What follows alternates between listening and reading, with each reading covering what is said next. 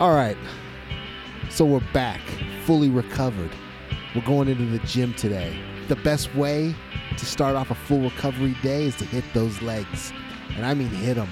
Hit them with a bat. We don't do these pussy pre-exhaustion sets. We don't do that. We take a Louisville Slugger to our thighs, our knees, and our calves. You're going to jump into some squats. Then you do some leg extensions.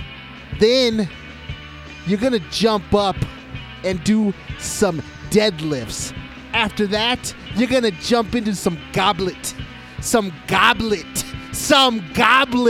squats.